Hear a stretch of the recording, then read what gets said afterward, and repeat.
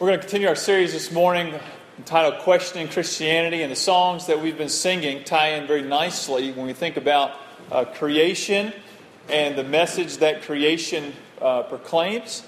And the question is, when you consider what you see, the world that has been made, and you consider how we know about that world, obviously the tool of science is very important, very valuable. And the question that we're going to talk about this morning has to do with whether or not science has disproved Christianity. Can these two ideas, Christianity and science, can they go together, or must they be separated? Is it one against the other? Are they contrasting, or are they compatible? And one of the most popular atheists, the scientist Richard Dawkins, has spoken out against belief in God. And he says that actually you cannot be an intelligent scientific thinker and still hold religious beliefs. Dawkins and others see no compatibility between belief in God and the discipline of science. Professor Lawrence Krauss from Arizona State University says, all the world's religions and scriptures are inconsistent with science, and it is inappropriate to argue otherwise. And so clearly there's a belief there, especially among some that are very intelligent, very skilled at scientific discovery and with scientific tools, that say, science and religion cannot coexist. And they would say, we used to believe in God because we had these gaps in our understanding. Kind of the God of the gaps idea, that we could not understand where sickness came from and how things happen. And so we would just attribute that to God. God did it. But now, because we have progressed so far in our scientific understanding of the body and the world we live in, it's really kind of pushed God out of the picture. And so there's really no need for belief in God any longer. In the Jesus Seminar's Introduction to the Five Gospels, they state, the contemporary religious controversy turns on whether the worldview reflected in the Bible can be carried forward into this scientific age and retained as an article of faith. The Christ of creed and dogma can no longer command the assent of those who have seen the heavens through Galileo's telescope. So even those in the Jesus Seminar say, what is taught in the Bible cannot be put forward in this age of scientific discovery. And if you've seen the heavens through Galileo's telescope, then you will see there's really no room for belief in God. So the question is, has science disproved Christianity? Well, by looking at two subjects, I'm going to show that science has not disproven Christianity. And further, I'm going to show you that science and Christianity can be wonderfully compatible. And the two subjects that I want to address are two subjects that people tend to use to really drive a wedge in between Christianity and science. And those two subjects are miracles and evolution. First, let's consider miracles. Now, as we consider miracles, let me be clear on what I mean by the term miracle. Some of you may use the term miracle like this. You may say, Ron, it was a miracle I made it on time to church today. And for some of you, that may be true to some degree. But that's not what I mean when I say miracle. Because we can go back and explain, well, actually you left the house at this time, your car was able to go this fast, you caught this many green lights, and you found a great parking spot. And you made it on time. In other words, we can explain how you made it to church on time through natural causes. But a miracle is something beyond just a natural cause.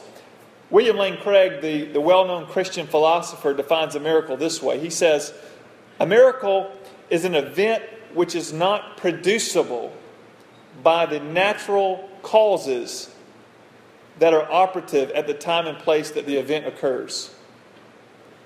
So you cannot explain a miracle through natural causes. A miracle is something that happens that is a result of the supernatural. For example, God creating the world is miraculous. Jesus healing the blind man is miraculous. Jesus feeding the 5,000 with 5 loaves and 2 fish is miraculous. Jesus being raised from the dead, that's miraculous. It cannot be repeatable. You cannot experiment with it, observe it, and you can't explain it with natural cause. And so these are events within history that cannot be explained by appealing to natural causes. So now that we know what a miracle is, let me show you why science and the miraculous can coexist. You know, science is a wonderful discipline. It is a tool in the toolbox of gaining knowledge that we ought to use and we should value. And it's truly amazing when you think about how much we have discovered about our world and about our bodies, etc., because of science over the past even 100 years. I mean, it's unbelievable what people can discover and what people have discovered because of science. And science is a valid and important way in which we gain knowledge, and the Christian should be actively involved in scientific discovery in order to gain more knowledge about the world that we live in. However, science, just like other disciplines, it has its limitations. Atheistic philosopher Michael Ruse said this. He said, "Creationists believe the world started miraculously. But miracles lie outside of science, which by definition deals with the natural, the repeatable, that which is governed by law." And so what Ruse is saying is that science can help us understand that which is natural and repeatable. But if something is not natural or repeatable, science cannot help us discover what that is. So miracles, by definition, are not natural and they're not repeatable. Therefore, science cannot give us any insight into the existence of miracles. And there are other areas of knowledge or arenas of knowledge that science just cannot help us with. For example, the whole idea of ethics and morality. Science cannot tell you anything about what you ought to do or what you ought not to do. You know, science cannot tell you what is right and what is wrong because it's beyond its reach. It's beyond its limitations. And so you cannot use science to determine morality.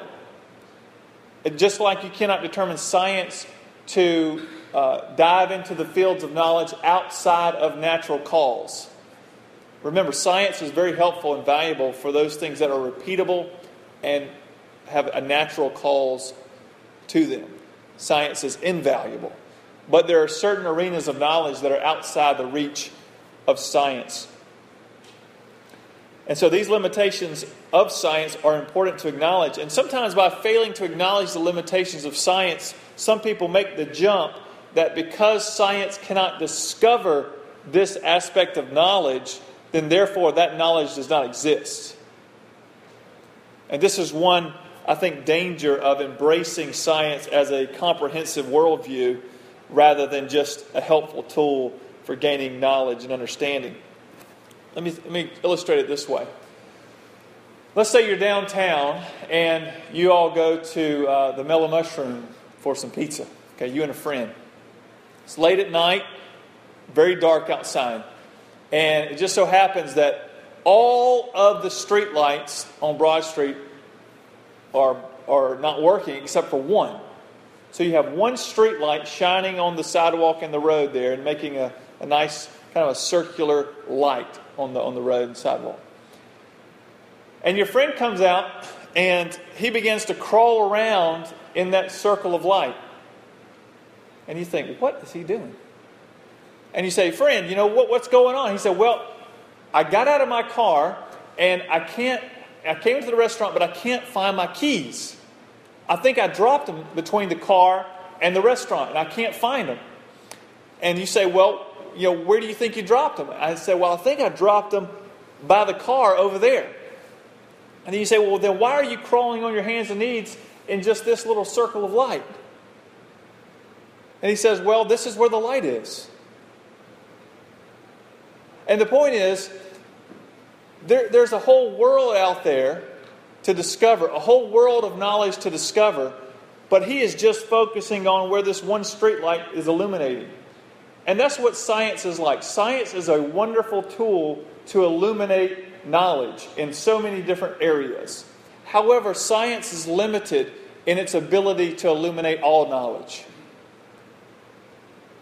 And so I think it's important for us to understand science is a wonderful discipline, a wonderful tool, but it's not the only tool in the toolbox to understand and gather knowledge. And so therefore, I don't see any problem with believing in the miracles of the Bible and valuing science as a way to acquire knowledge. So as Christians, we should in no way hesitate or fear scientific discovery. We should embrace it and dive into it, because I don't think there's any contradiction between science and the miraculous. The second subject that often surfaces when the topic of science and religion comes up is evolution. Now, when someone says evolution, they could mean several different things. And so I'm going to bring some clarification to this topic, which I think will help us gain a better understanding of what we're discussing here. First of all, there is a term that is, I guess, more rightly referred to as microevolution. And microevolution is the belief that there are variations within a species. For example, you may have dogs that are tall, dogs that are short, dogs that have long hair, dogs that have short hair. And there's all these variations of these dogs, but one thing's in common, and that is they're all dogs. Right? But there can be variations within dogness, And that's microevolution. Okay, so some people, when they talk about evolution, they're referring to microevolution. Most often when someone refers to evolution, they're referring to macroevolution. And macroevolution is when you have one species being able to evolve into another species. For example, mankind evolving over millions of years from a single-celled organism. Okay, so there was a progression over many years to bring us to the point where we are today. That's macroevolution. And so it's not just you have tall dogs, short dogs, long-haired dogs, short-haired dogs, but you have like a dog becoming a whole different animal, a dog becoming a horse, for example, or something like that. That's macroevolution. There's a change in species. And this is generally what is understood when someone uses the term evolution. But there's a third way this term is used that I want to point out. Sometimes when people use the word evolution, they're referring to a purely naturalistic view of the world. Meaning that all that exists is the natural world. And everything that occurs can be explained by natural causes. So as you can see, this view of evolution, or this concept of evolution, goes beyond just science, but it's an all-encompassing worldview, saying that all that exists is the natural world. So there's like a closed system. There is no God. There is no supernatural. Everything is natural, and everything that occurs can be explained by natural causes. And I'll refer to this concept, this idea, as naturalism. But sometimes when people refer to evolution, that's what they're talking about. So with these three definitions, let's consider how evolution squares with Christianity. First of all, I don't know anyone, that doesn't mean there aren't any, but I just don't know anyone that's a Christian that has a problem with microevolution. And that it occurs and exists and that it's compatible with Christianity. I don't see a problem with that, and I haven't run into many people, or really anyone, who has a problem with the idea of microevolution, changes within species. So I'm not going to spend a lot of time on that. The conflict between evolution and Christianity occurs with macroevolution and with evolution as a worldview, and I'm referring here to naturalism. So let's first address the conflict with macroevolution. When you read Genesis 1 and 2, as well as the rest of the Scripture, there are certain truths that if you believe the Bible is God's Word and is true in all that it states, if that's your belief, then there are certain truths that are unavoidable, that you just cannot get away from. And here they are. First, God created the world. I mean, if you believe the Bible's God's Word, I don't see how there's any way possible to get away from the idea that God created the world. Okay? So God created the world. Second truth is that God created mankind. I mean, there's no doubt about it if you believe the Bible. It's very clear. God created mankind. And thirdly, God is making for himself a people. I mean, it's just very clear, very evident, all through the pages of Scripture. And I don't see how you could possibly deny that. But what is not laid out in great detail in the first few chapters of Genesis is the process by which God brought forth creation. I mean, you have like one chapter explaining the creation of all there is. And so it's very simplistic in that it just lays it out very clearly in short statements. And so he doesn't give us a lot of detail as far as how he brought things about. But it's very clear that God is the creator, which I believe is the main point of Genesis 1. But we're not given much detail as far as how he created and what processes he may have used other than his word. And this has led to a lot of conflict, not only between Christians and non-Christians, but even within Christianity itself. And my first exposure to this was when I was at Clemson, and I heard a chemist. He came to campus to speak. His name was Fritz Schaefer, and he's a very widely respected chemist, trying to educate the people of the University of Georgia, which I applaud him in that. Because they need it, right? Everybody. I went to Clemson, if you didn't know, and so it's the low blow, I know. But anyway, he's at Georgia, and I was at Clemson. He came over to Clemson. He was educating us too, and he said he was speaking on the existence of God, and he began to explain not only does God exist according to his viewpoint as a chemist, but he also began to explain the differing views within the church as to how God brought forth creation. And you may be familiar with some of these views. For example, one view is that God created the world in 6 literal 24-hour days. And that the earth is a fairly young earth. And then you have other people that believe that the earth is older, but yet God still created mankind, for example, from the dust of the ground. And then you have others that believe God created the earth, and then he created all living things through a process. And so there's a variety of beliefs, even within Christianity, as to how God brought forth creation. But the common thread is that God created. And I like to associate this idea with the church's concept of the second coming of Jesus Christ. Because some of you actually are studying the book of Revelation in your Sunday school class. And you are learning that the book of Revelation is very is full of symbolism and very interesting and complex language. And you're trying to figure it out. And one thing you know for sure is that Jesus is coming back. He will come back and he'll judge the living and the dead. We know that for a fact. Everybody that believes the Bible is God's Word believes that. However, when you get into the details as far as how he's going to do that, as far as the timeline, there's some debate. And for example, our church, there's room in our church for you to believe in the rapture prior to the tribulation, a mid-tribulation rapture, a post-tribulation rapture. I mean, there's room in our church that you can be a member of our church and hold to all those views, as long as you hold to the fact that Jesus is coming again and he's going to judge the living and the dead, right? Because that's the main thrust of the teaching. And we are a little unclear as far as the details. The same thing's true, I think, with how God brought about the world. Now, personally, I don't subscribe to macroevolution. But at the same time, I'll confess that I don't feel, at least at this point in my study, that I can pinpoint the age of the earth. And so I would be somewhat wary to put a timeline on that. But with that said, there are those who would put a timeline on it. And some would put a timeline of thousands of years, and some would put a timeline of millions of years.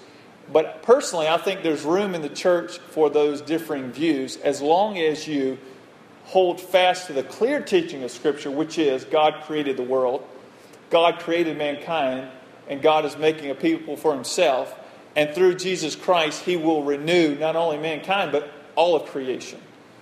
And so, personally, I think I don't think God used macroevolution to bring about mankind. But there may be Christians, and I know there are Christians that believe that he did.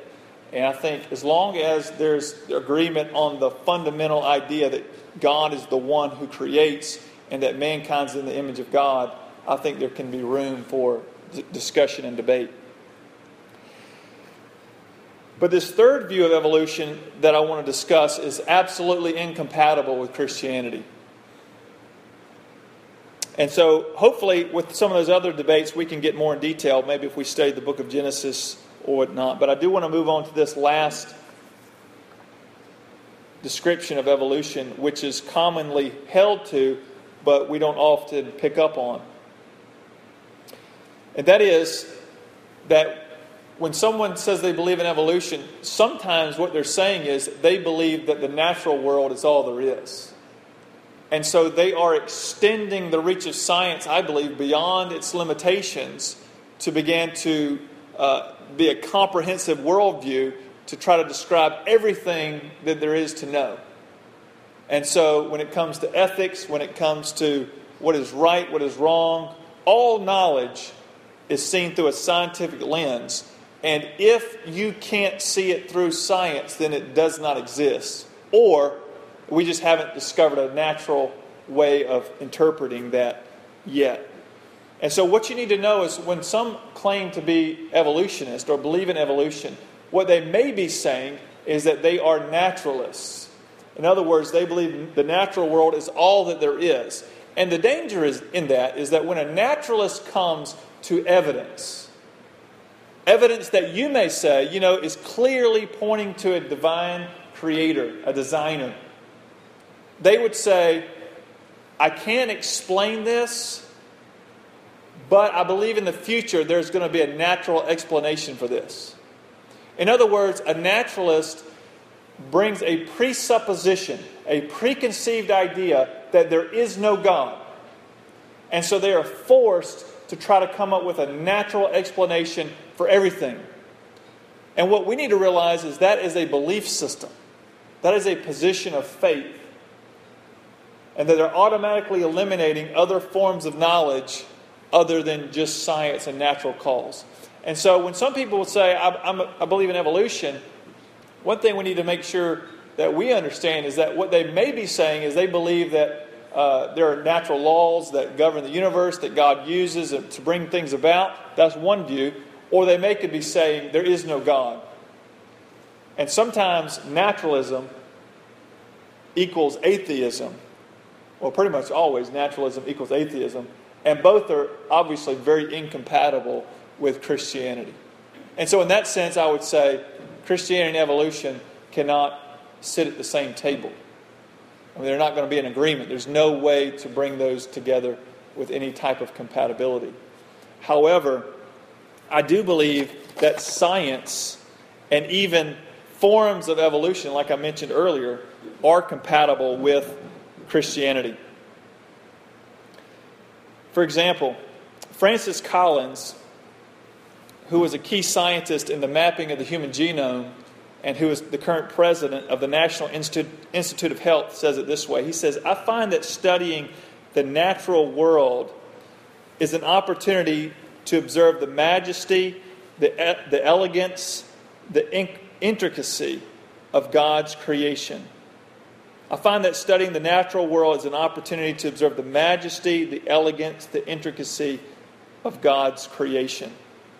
In other words, as we dive into science and discover more of the world we live in, what we would say is it points to the glory of God. I mean, it showcases His majesty. It showcases His power.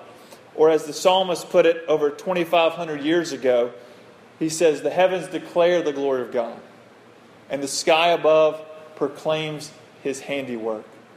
And so I want to encourage you, dive into science. Use science. It's a wonderful tool to discover more information about the world we live in. but it's not the only tool in the toolbox. And that would be my critique of some who hold to evolution and a more naturalistic philosophy. So again, if you all have any questions about this or would like to talk more about it, I'd love to get together with you. We could grab coffee, or you can come by the office sometime, or maybe ask one of your friends to discuss this with you.